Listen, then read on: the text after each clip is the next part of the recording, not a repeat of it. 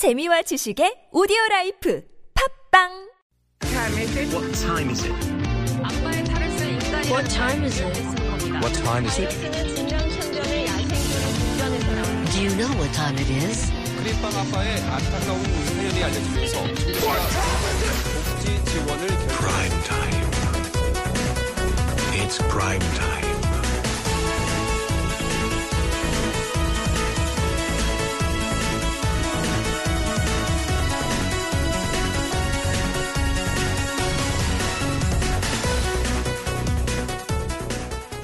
So the April general elections are only a week away. The ruling and opposition parties are rolling out campaign pledges. This is a regular occurrence where people look at these campaign pledges, decide if they want to vote for the various candidates, but then oftentimes these pledges are made to be broken. And as far as the area of economics is concerned, many economists are doubting the feasibility, the viability of many of these promises. We've got a lot of problems here. Slumping exports, soaring unemployment, household debt, job situations that don't seem to be solved, haves and the have-nots, unfairness. Give us your thoughts on all of these pledges, what you think needs to be done.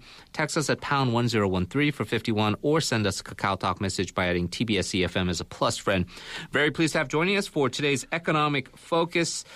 Two wonderful experts from ChungAng University first, business professor Song Soo-young. Professor Song, good to see you again. Thank you for joining us. My pleasure. And also joining us from ChungAng University, Professor of Finance Lee Chun-won. Professor Lee, thank you so much for joining us. Nice to be here. Okay, so Professor Song, we want to first focus on the issue of economic democratization. This was also an issue in the 2012 presidential elections. But first, tell us what you think are the main ideas behind the opposition, the main opposition, Minju Party of Korea, and their leader, their temporary leader, Kim Jong-un, and his, of course, main motto, which is economic democracy. Yeah, as far as I understand his idea about the economic democratization correctly, I think it is related with the issue of taxation of the rich people. And another issue is because right now the government is committed to make some labor market reform, but rather than labor market reform, I would like to this economic democratization is associated with the issue of the product market reform that could open the market accessibility to some small and medium enterprise, and so lowering the barrier of the entry deterrence that has been prevalent currently in the Korean market, because we have a very strong and dominant market share achieved by some conglomerate. So. Now, Professor Lee, some people might be confused because in the 2012 elections, the ruling Saenuri Party also sort of usurped the idea of economic democracy because it was popular, and they kind of ran on it with their own. It's a little different this time around with the ruling party. What is generally the Saenuri Party's stance on Kim Jong-un, their former advisor's economic democratization policy, and the idea that chaebols do need to be reined in to give a boost to the SMEs? Yeah, right. That's right. So in the last elections, you said they were taken in by these issues. But I think this time around, nothing really much have changed, it seems. The opposition party still wants to enact some restrictions on the large corporations to get into some companies. Of course, Saenuri is opposed to that in principle, but they can't really say that because of the popular vote. But at the same time, whether that the policy will be effective is a real question, because as we talked about, just restricting the market just wouldn't do it. You just have to give the incentives for companies to participate in that and make the rules fair in the marketplace. So. I think a lot of this is just a hoopla, in my opinion, and nothing will stick in the end. And it's interesting because Professor Song, a lot of people will be wondering, Kim Jong-un, why are you the leader of the opposition party now? Because he was a very big advisor for then the candidate, President Park Geun-hye, before she won. And a lot of the credit, I guess, goes for a lot of these pledges like economic democracy. What is your assessment right now? Because he's obviously felt that they didn't do a good job, so he's now part of the opposition. What is your assessment of President Park's performance on economic democracy? What challenges do you think they've faced as far as trying to achieve this? I'd rather call it, rather than a democracy, is economic autocracy.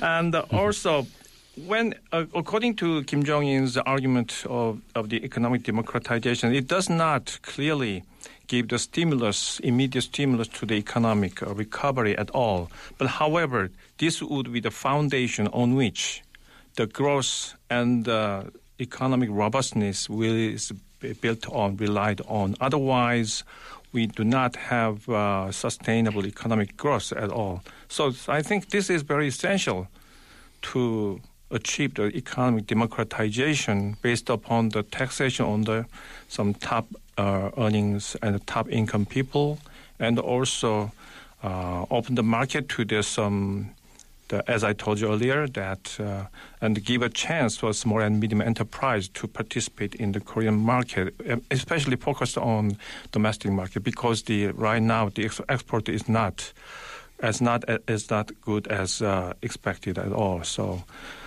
of course, if the U.S. economy maybe maintain the current recovery of the economy, and then the European economy turn into the very growth trajectory, then we could have achieved some kind of a meaningful and significant substantial amount of export. Otherwise, we have to focus on the domestic market and domestic economy.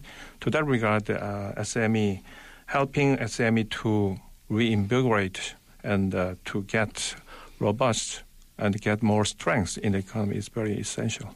And very essential indeed. Now, Professor Lee, you did mention when we talked about reining in the chaebols and giving a boost to SMEs that it seems a bit vague. Both of you have been saying that what Kim Jong-un has been fleshing out is not necessarily super specific, but it also seems like there is some skepticism being addressed here. A lot of people, and we're seeing it in various other countries' political processes, why Bernie Sanders has become so popular in the United States, is, do you think Korea is in urgent need of something like economic democratization? I would say yes and no. So on this, I would slightly disagree with Professor Song. I would largely agree with his view that we need to boost SMEs to boost the economy at the moment.